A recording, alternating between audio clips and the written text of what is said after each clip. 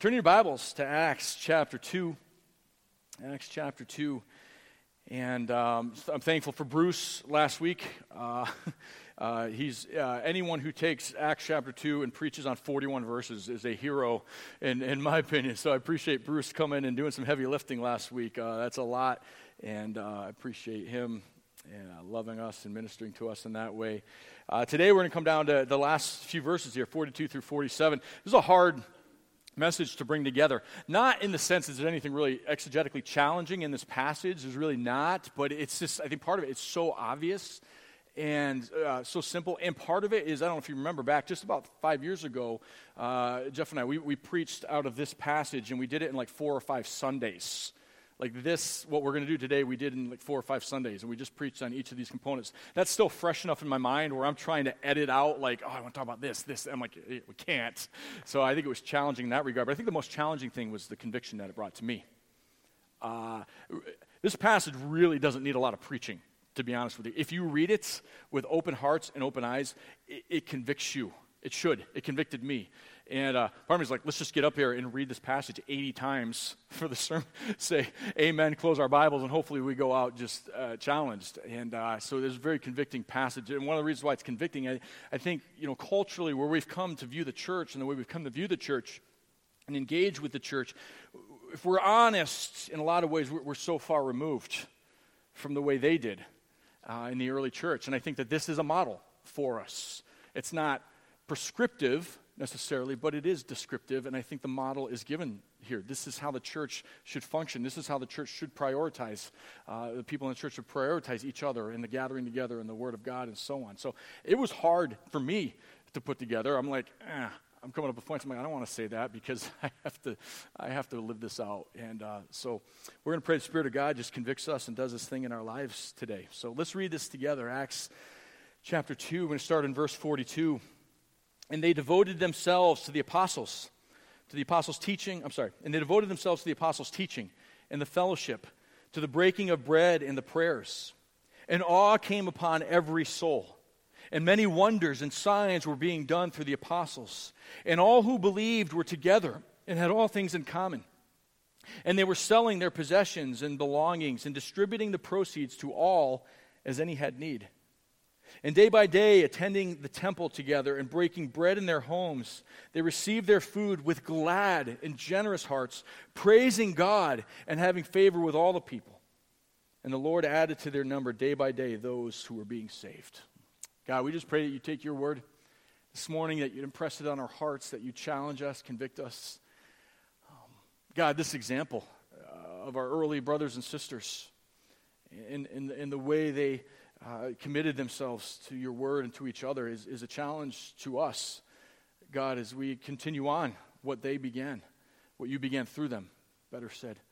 So God, I pray that we would learn from this today. I pray that your Spirit would take your truth, not my words, but that you would guide and direct and take your truth, your words, and implant them in our hearts, change us to the praise of your glory, the furtherance of the church's ministry in this earth. In Jesus' name we pray. Amen. Amen. So yeah, sometimes we miss the obvious, don't we? Or at least we don't live out the obvious. I came across this list someone sent me a while back. These people who miss the obvious. This one person relates this story. I handed the teller at my bank a withdrawal slip for $400.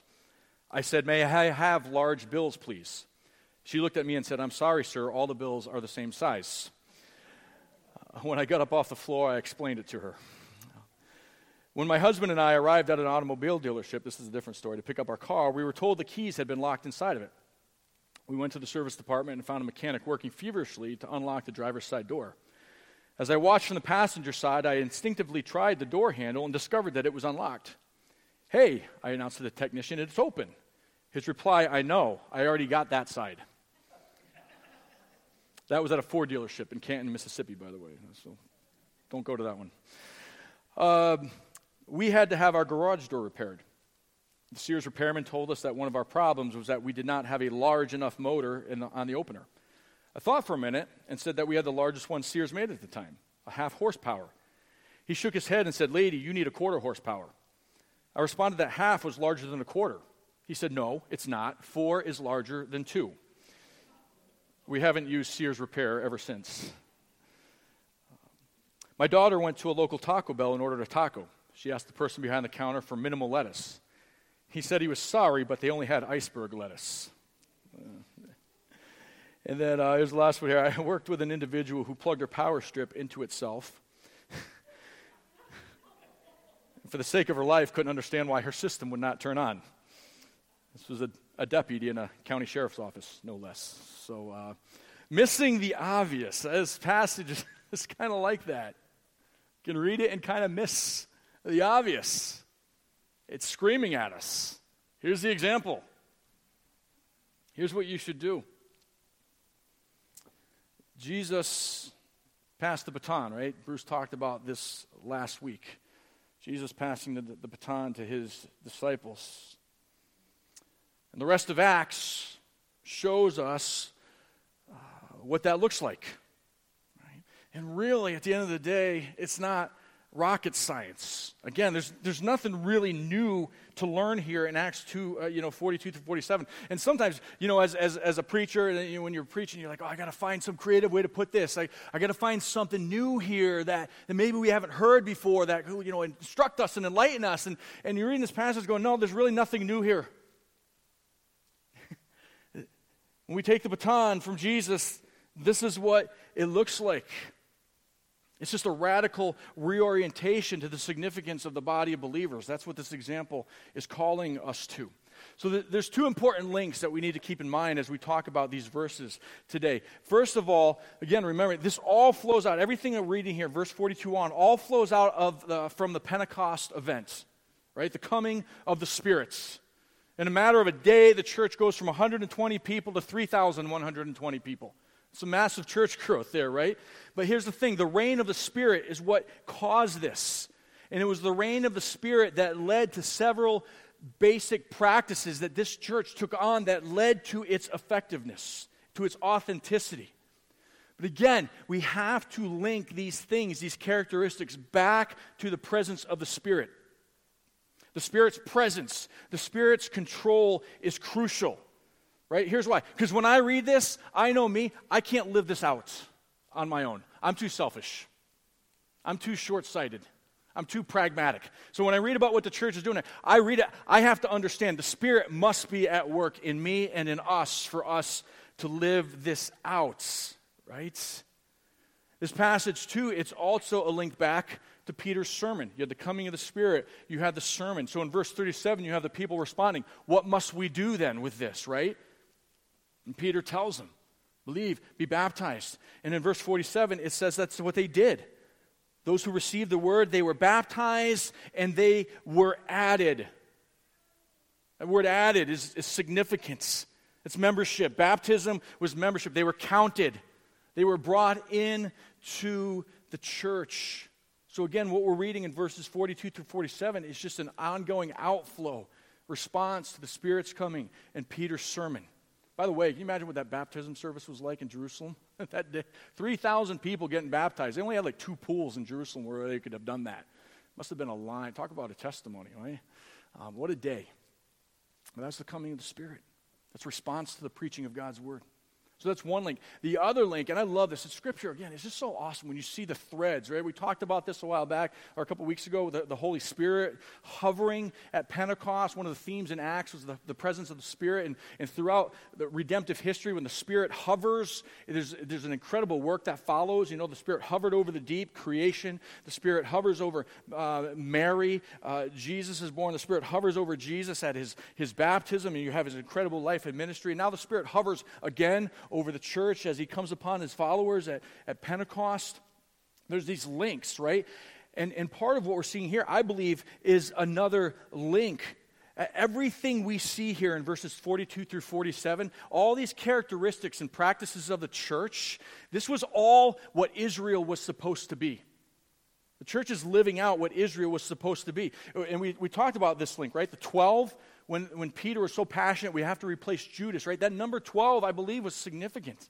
This is a reconstituted people of God, the 12 tribes, now the 12 apostles, the foundation of this church. This is the people of God. So you have the 12 in the early church there under the Spirit's control in this New Testament community of New Israel. and fulfillment of Old Testament prophecy, like Joel 2, like Bruce unfolded for us last week. And now we're living out what the people of God were supposed to be. And this makes so much sense. You look at these characteristics and everything in Leviticus and Deuteronomy, all the instructions to Israel and what they were supposed to be and what was supposed to characterize them. We're seeing these in the early church, right? They were supposed to prioritize the law, follow God, walk in God's ways, right? Being devoted to the apostles' teaching fulfills that. Care for one another. How many of the Levitical laws had to do with justice and caring for one another? Remember Ruth gleaning on the outside of Boaz's field? That was a provision in the law to take care of one another, to take care of the widows and orphans. So the church is coming and they're radically fulfilling God's purpose for his people and what they're supposed to be in the world. That's significant. We read here this renewed society that I believe Joel envisioned in Joel chapter 2, the message that Peter preached on Pentecost. Those are two important links back. So we got to start with an important word here then. What characterized this church then? What caused it to be these things? And you have to start with this word devoted. Devoted. The Greek lexicon definition of this word is to adhere, to persist in, to hold fast, to continue to persevere. So I want you to think for a moment, not in a negative way, I want you to think for a moment, what's your thing? What is it that you're devoted to? What is it that you love? What is it that you make time for? You know, for me in the fall, I make time to watch college football on Saturdays. And I'm aware what time it starts, and either I'm watching it at that time or I'm making sure that it's recorded, which is actually better, because then I can take the 5 hours that the game takes and I can watch it in 15 minutes, you know, and skip all the commercials, right? But I make sure that happens. I'm going to watch my football team play, right? Working out, right? I make sure, you know, I orient my life. I make sure that happens. You know, what is it for you? What's your hobby? What's the thing? I make sure I give time to this. I'm not saying that's a bad thing, but I'm saying, like, think about the way you interact with that thing, the priority you give it, how you move heaven and earth to make it happen. That is what devoted means. That is how they saw the church. That's how they felt about the church and their brothers and sisters in Christ. And they made it happen. They were devoted to it. Mentioned being at Freeze Out last week. Derek Sturman, he's not here today. Derek Sturman, dude's a tank. You see Derek? He works out, he lifts weights, and he's there at Freeze Out in his cabin. And he's like on his bunk and he's like pulling himself up, because he can't work out in the gym on Friday, right? That's devotion. I still got to get a workout in because I can't be in the gym, but I'm going to do it here, you know. And he's throwing other middle schoolers around the room to, you know. He's bench pressing Lincoln. But that's devotion. I gotta make sure this happens. So what is it? So think about that, and then say, man, let's appropriate that to the body of Christ. That kind of love, that kind of commitment, caring for your lawn. By the way, if you're buying a house, never buy a house next door to someone who's devoted to their lawn. My lawn, I think, looks okay. My lawn is an average lawn, but next to Carlene's lawn, it looks like garbage. She's devoted to her lawn. She's out there with tweezers pulling out, and I'm like, oh my word, my yard violets are spreading over in her backyard, and that's not a good thing, right? And she's coming over, she's like, I think you have moles. I'm like, I know. Sharing them with you, pet, devotion. Am I devoted? Am I devoted?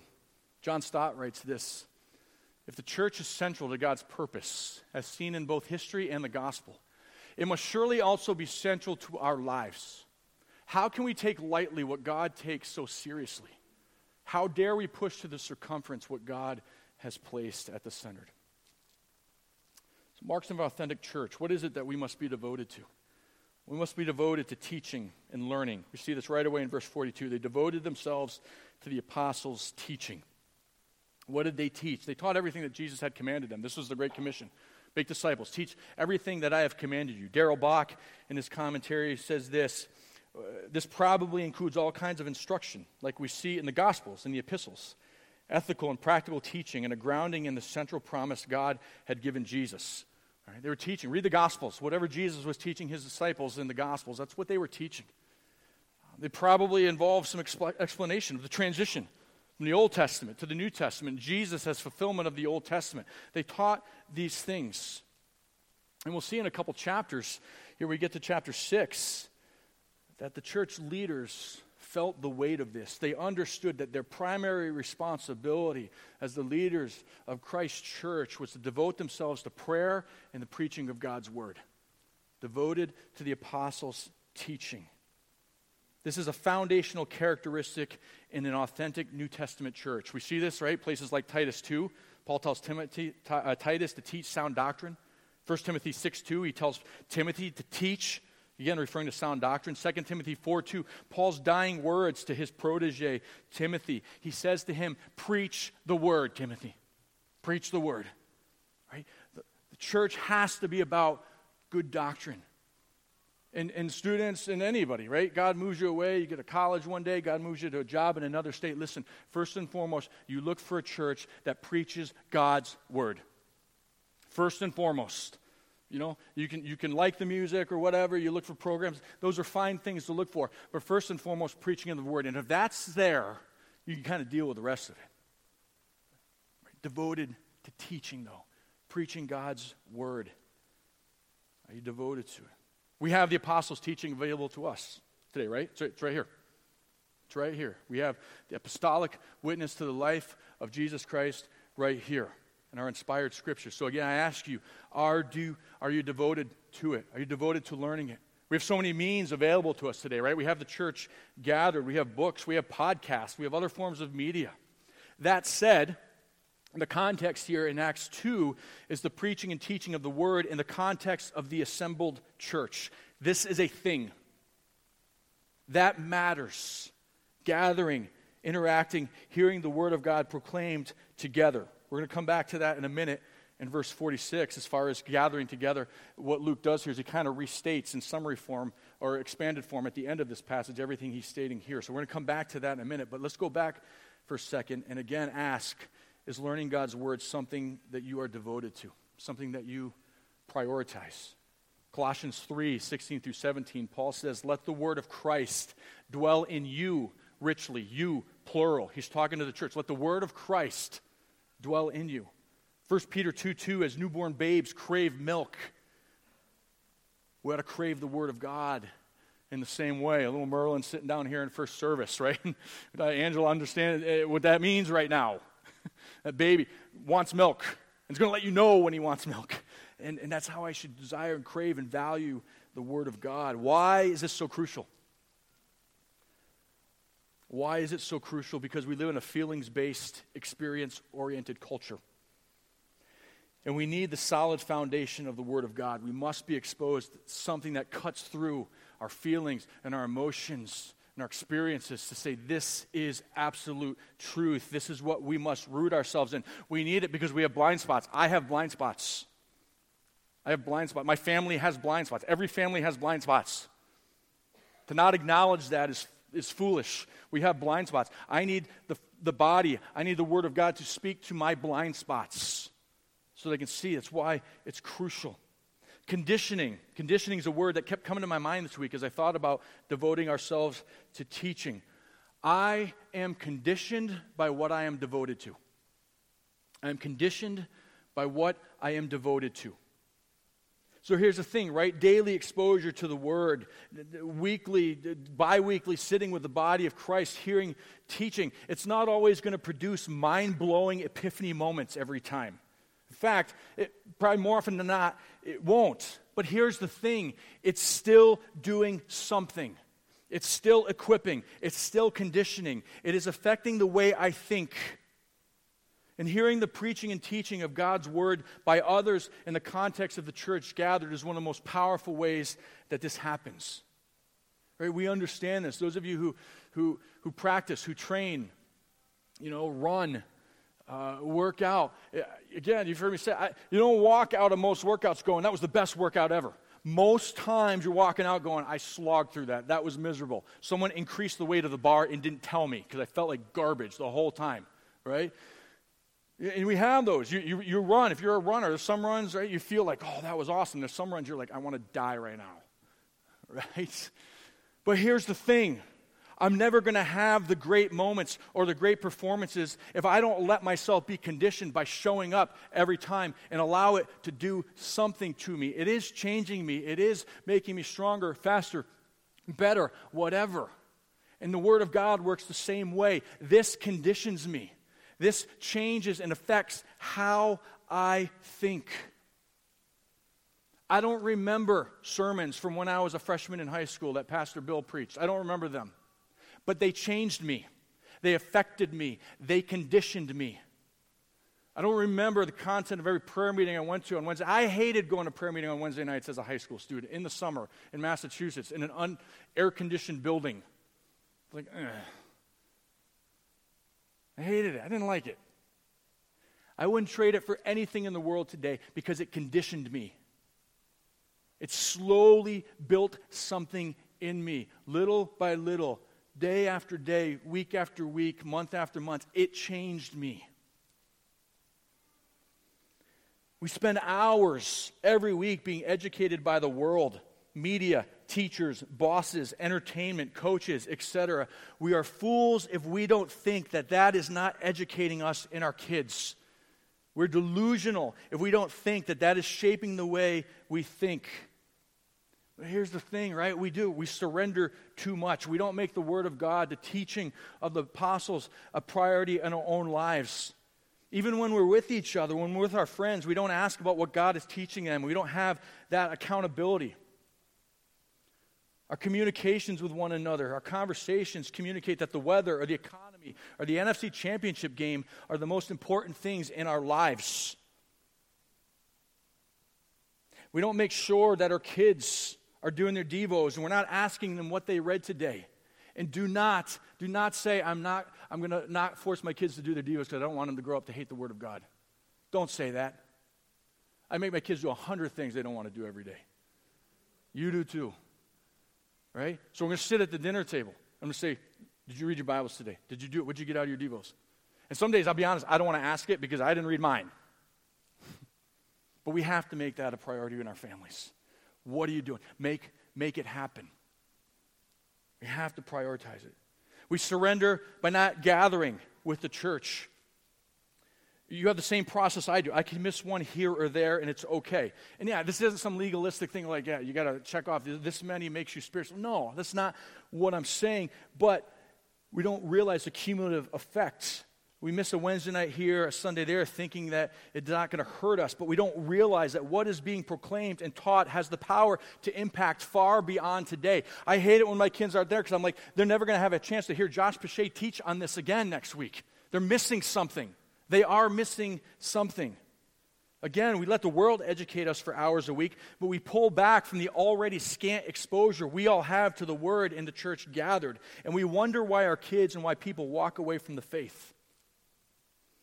Gathering regularly under the teaching of the Word of God. It's not a guarantee. It's not a silver bullet. But here's the thing. I'm putting my kids and my family in the best possible place to succeed. Zach going to batting practice for baseball. Is that going to guarantee he's going to hit 400 and be Ted Williams? No. But I can guarantee you this. If he never goes to batting practice, he doesn't have a shot at hitting anything. He may get lucky every once in a while, stick his bat out there and get hit by a baseball. But it's the same thing. It's coming to church all the time, hearing the teaching of the Word. Is it a guarantee my kids are going to turn out and follow God? No, it's not a guarantee. But tell you what, if I don't do it, their chances of following Christ and being faithful and understanding God's Word are greatly diminished, if non-existent, right? I did a little math. I was kind of thinking through this. What does it look like? Here, you think about Forest Hills Baptist here, right? We have 52 Sundays a year, about 30 family nights, 8 to 10 fusion services, 9 to 10 lifeline services in the summer. It's about 100, give or take. And then I started thinking, just what kind of on average, maybe if I miss 6 to 7 Sundays a year, I miss 6 to 7 family nights a year, miss 4 fusions, miss 5 lifelines, that's about 25%. If I don't go to Lifeline at all, it's about 30%. Again, it's not about keeping track. And honestly, you feel kind of bad. Like in the past, you're like, well, you're the pastor. You just want to see a lot of people. No. Whatever. I just know that this is what's best for me, for you, that we gather, that we hear the Word of God. I keep track. I have no idea how many kids show up on Wednesday night. People ask me, how many kids are you? I'm like, I don't know. It's not about the numbers. It's about life change. You think about it, 30%. What if I miss 30% of the available weightlifting workouts that I have a year? 30%. I'm not going anywhere. Josiah Roberts, football coach up at Lowell. I'm like, what if one of your kids came up to you and said, I'm going to miss 30% of the practice this football season? Would that fly? He's like, no.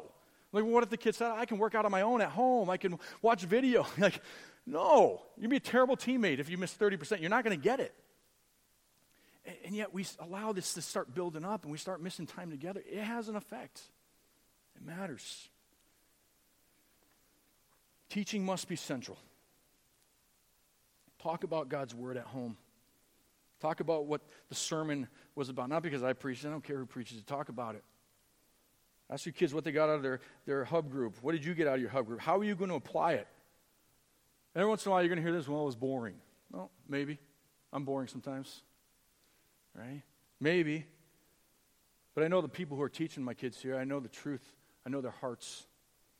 The truth was still spoken. So my kid says it's boring. I'm like, well, it probably says more about you than about them. You should have listened. It's God's word being proclaimed. What did you get out of it? What are you going to do? Right?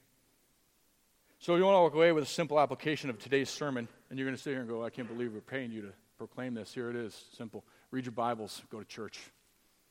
There it is. Right? There it is. Devote yourself to the teaching of God's word. They devoted themselves to the fellowship. Fellowship. This is the word koinonia. It means association. Often it's used with the mutuality that takes place in a marriage relationship, the give and take of a marriage relationship. It indicates unity, participation, sharing. It has a wide interpretation. And here's the thing, and you see this here in the passage, it's not restricted just to the formal gathering of believers.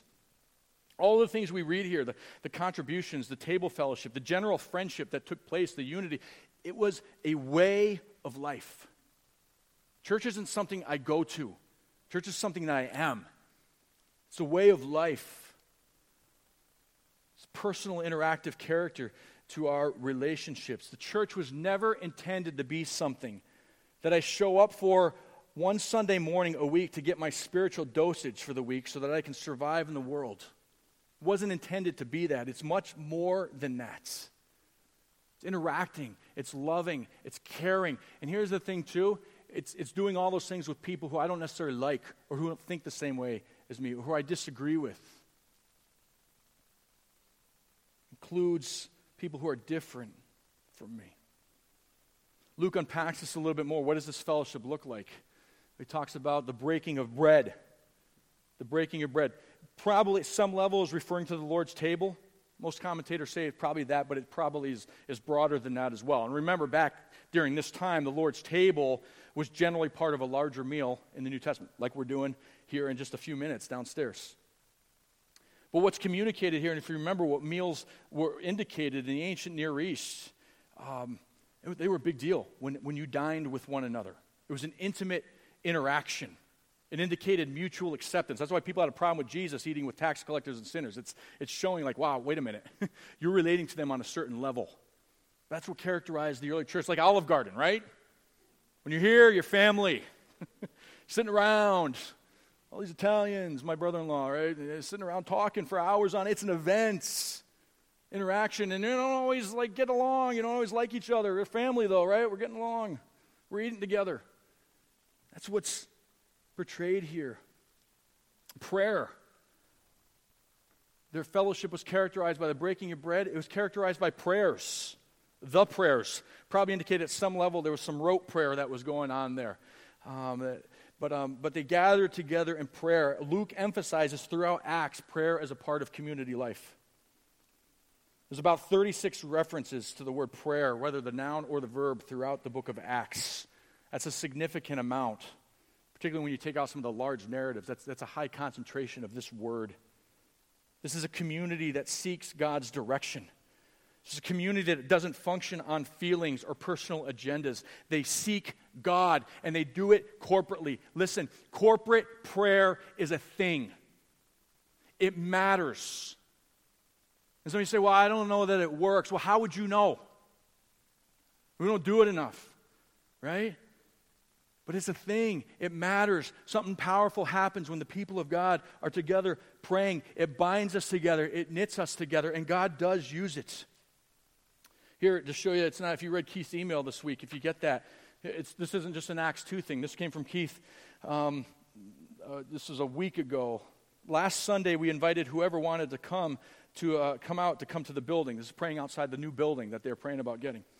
One of the reasons for this visit was that we wanted those in our church that work in construction to inspect the installations. After we did the inspection, a few questions arose about the air conditioning system. The questions had to do with how outdated they were and what would be involved in updating them. There's a big difference between updating existing installations and certifications and starting from scratch. We didn't get discouraged, but we needed some answers. I wish I had this picture. In the picture below, we were praying to the Lord. So here they are all gathered outside of this is the building they're putting the bid on. And here's the church they're gathered, the Veritas Church. And in the picture below, we're praying to the Lord. You know we need some answers that we don't have about the state of these installations. We need your guidance. Keith writes, brothers and sisters, not even 10 seconds after we said amen, the person who managed the facility until December of 2018, Andrea was his name, appeared. I thought that the chief architect, Antonio, had called him, but no one had called him. He had stopped by chance to exchange money at the bar near Spazio Aurora. He saw us praying there and approached. He was able to give us the answers we needed. Does anyone doubt that God answers prayer? Does God always work that way? No. But if we're never corporately praying, we're never going to see God work that way, right? This is a great example. Gathering together for prayer. You see throughout the book of Acts, when the church gathered for prayer, powerful things happened. They survived persecution. They grew, saw God work. The effect of this devotion was awe. There was outward impact. People took notice. The awe happened. It's implying everyone, like the people in the church and outside of the church. This word means there's a careful, respectful, and even a bit of a nervous response by the outside community. And you have these signs and wonders that were taking place by the apostles as all this was unfolding. And what that was is the same thing in Jesus' ministry, that these miracles and these signs and wonders were validating ministry. These signs and wonders were validating the apostolic teaching, like this is the real deal. These signs and wonders were validating that the church is God's thing. This is God's idea. And we look back on it and we say, yes, what we are as we sit here today was validated by God himself in the early days of our history. This is God's thing. This is God's idea. And if we live it out the way God intends us to, we too will bring an impact to the world around us. So then Luke kind of expands some of these things a little bit. He's stated in summary form at the beginning. He expands them a little bit. We must be characterized by unity, togetherness, and mutual caring. So in verses 44 through 45, he unpacks a little bit more what this devotion looks like. In verse 44, he says, and all who believed were together and had all things in common. Stop after those first four words. All who believed. Believed in what? Maybe better said, believed in who? Right? It's Jesus. All who believed in Jesus. Right, here's the thing. Jesus is the center. Jesus is the unifying and motivating center of our Christian fellowship. Jesus is the center of our mission. Jesus is why I surrender. Jesus is why I give of myself. Jesus is why I ask my kids, what is God doing in your life? And Jesus is why I come out on a Wednesday night and pray. Jesus is why I serve and ignite. Jesus is why I choose, sometimes I don't, but why I should choose to put myself second and put you first. Jesus. It's all centered around Jesus. So if I'm doing it for an organization, or I'm doing it for my glory, or for some earthly name, no, it's not going to work. But if it's about Jesus, if we care about Jesus, if we believe in Jesus, if we've allowed Jesus to transform us, we will be different. We will interact in this context the way we are called to interact in this context. But it must be about Jesus, right? That's it. What did this result in? Their belief in Jesus? Unity. Unity. I know I have it in the main set, but I wanted to emphasize this word. They were together. This doesn't mean just physically. They were unified. There's an emphasis here on unity that expresses itself in practical ways. So it's not a shallow fellowship in Acts 2. There was depth to their relationships. They loved each other. They deferred to one another. This is hard, right? This is hard. It's hard. I'm selfish. So are you. And it's hard. I'm proud. So are you. Put ourselves second. Henry Nouwen, I love this quote. Church is a place where the person you least want to be, or least want to live with, always lives. Like, these people that bother me. Yep. And that's good. And that's good. Because I'm about Jesus, we can put up with each other. They're characterized by unity. They were characterized by generous care. These are imperfect verbs here. They were selling. They were distributing. This indicates ongoing activity. They're motivated above all by the needs of others. They didn't hoard for themselves, which, by the way, right, teaching the teachings of Jesus, Jesus spoke in Luke 12 of not hoarding, not building bigger barns. To use my possessions as resources to love others. It's not for myself. As any had need, they gave as any had need. Which, by the way, this indicates that they didn't sell everything all at once. This was an ongoing process. As people had need, people stepped up, even to the point of personal sacrifice. And by the way, this isn't like an early form of communism or socialism. People try to say that sometimes. No, that's not what this was. They didn't all move into a commune. Right? We see right here, they met in each other's houses. They obviously didn't sell their houses. They still had them. But they had a sensitivity to use their resources to serve one another. We see this in 2 Corinthians 8. It expanded beyond the early church, right? Or beyond the church in Jerusalem there. This is the church in Macedonia. This is on another continent. And Paul says in 2 Corinthians, they gave out of their poverty. Out of their extreme poverty, they gave. They had a sensitivity to their brothers and sisters in Jerusalem, and they gave. You modeled that so well over the past couple weeks. $33,000, are you kidding me? Giving. Had brothers and sisters over the course of the year in December, people coming up and saying, here's a check. Can we distribute this to help people in need? Like, that's it. My resources are to help one another. Thank you for caring about Milan, Italy, and exhibiting this kind of love and care. Continue to have a right orientation towards things. Be motivated by generosity, not materialism. Don't be distracted by worldly possessions. View your possessions as resources. That's what they did. R. Kent Hughes writes this in his commentary. Fellowship cost something in the early church. In contrast to our use of the word fellowship today, fellowship is not just a sentimental feeling of oneness. It is not punch and cookies. It does not take place simply because we are in the church hall. Fellowship comes through giving. True fellowship costs. So many people never know the joys of Christian fellowship because they have never learned to give themselves away. They visit a church or small study group with an eye only for their own needs, hardly aware of others, and go away saying there's no fellowship there. The truth is, we will have fellowship only when we make it a practice to reach out to others and give something of ourselves. Being part of the church costs something. Biblical community costs something. It does. And that's okay. Church cost my Savior's life. Right? It's worth sacrificing for. So kind of summing it all up here. We must be all in. It's the nature of devotion. Expanded. The nature of devotion here at the close of this passage is expanded. Luke restates it a little bit for us. Persisting together. They stuck with each other. They kept showing up.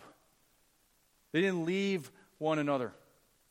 You've heard me talk about this before. It's so, when I moved to Grand Rapids, there was a little bit of culture shock in a lot of reasons, but one of them is I grew up in Massachusetts. There were a lot of problems in the church there, so I'm not just romanticizing it, but one thing that didn't happen, you thought long and hard, ironically, and you've heard me share this before, my family ended up leaving the church I grew up in. We drove 40 minutes to the next one. There was a couple others within maybe 30 minutes or so. One of them was across the river, and you had to deal with the drawbridge going up all the time, and that was kind of a pain to get to. And then the barges would hit it all the time and knock it to be stuck up. And so, all to say, it was a challenge. You're like, I just got to deal with it. I can't just run.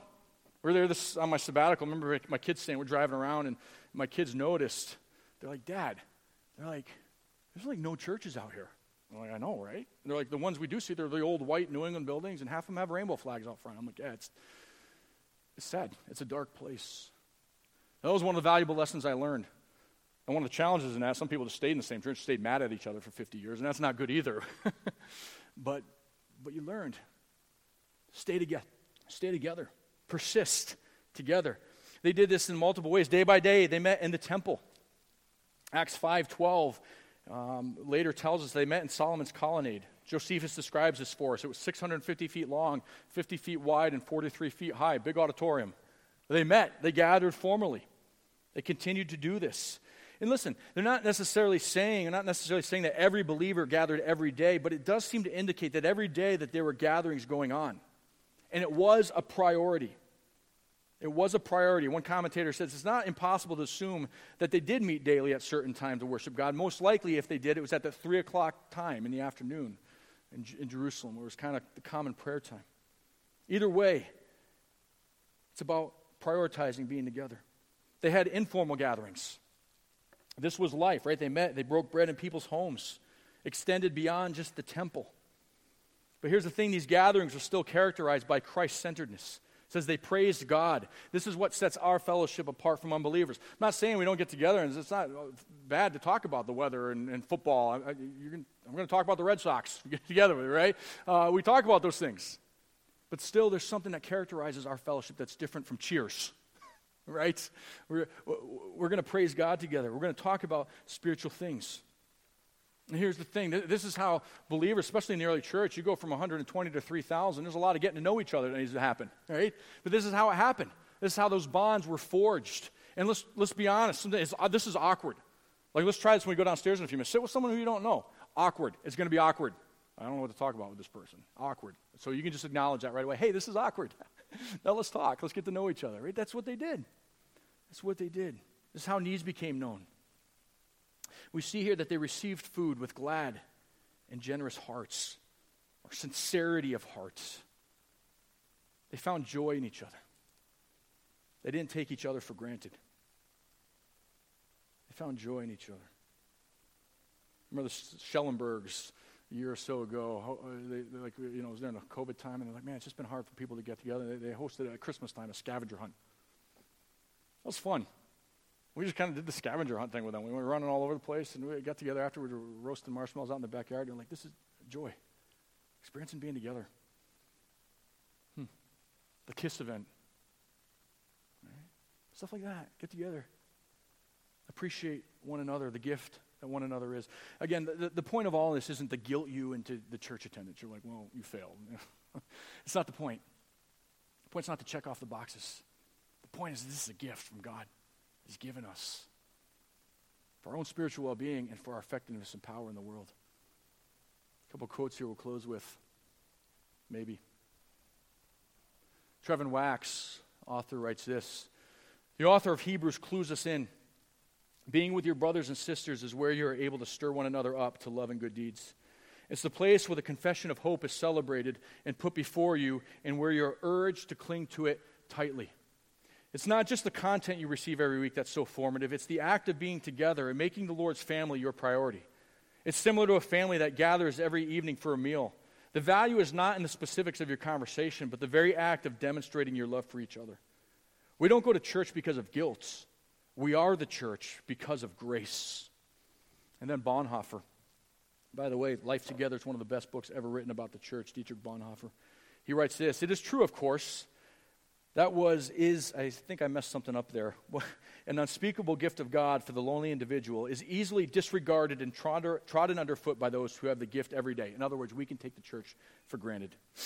It's easily forgotten that the fellowship of Christian brethren is a gift of grace, a gift of the kingdom of God, that any day may be taken from us, that the time that still separates us from utter loneliness may be brief indeed, right? Speaking from experience, taken from us, living in Germany, Nazi Germany. He understood what it means to all of a sudden not have this. Therefore, let him who until now has had the privilege of living in a common Christian life, I love that, common, mundane, living a common Christian life with other Christians, praise God's grace from the bottom of his heart. Let him thank God on his knees and declare it is grace, nothing but grace, that we are allowed to live in community with the Christian brothers. Committed to one another. Our Western individualism cuts at the heart of what the community of the church is supposed to be. They committed themselves to this. Griffin, come on up. We're going to sing here in just a minute. They committed themselves to this. And here again is the effective witness.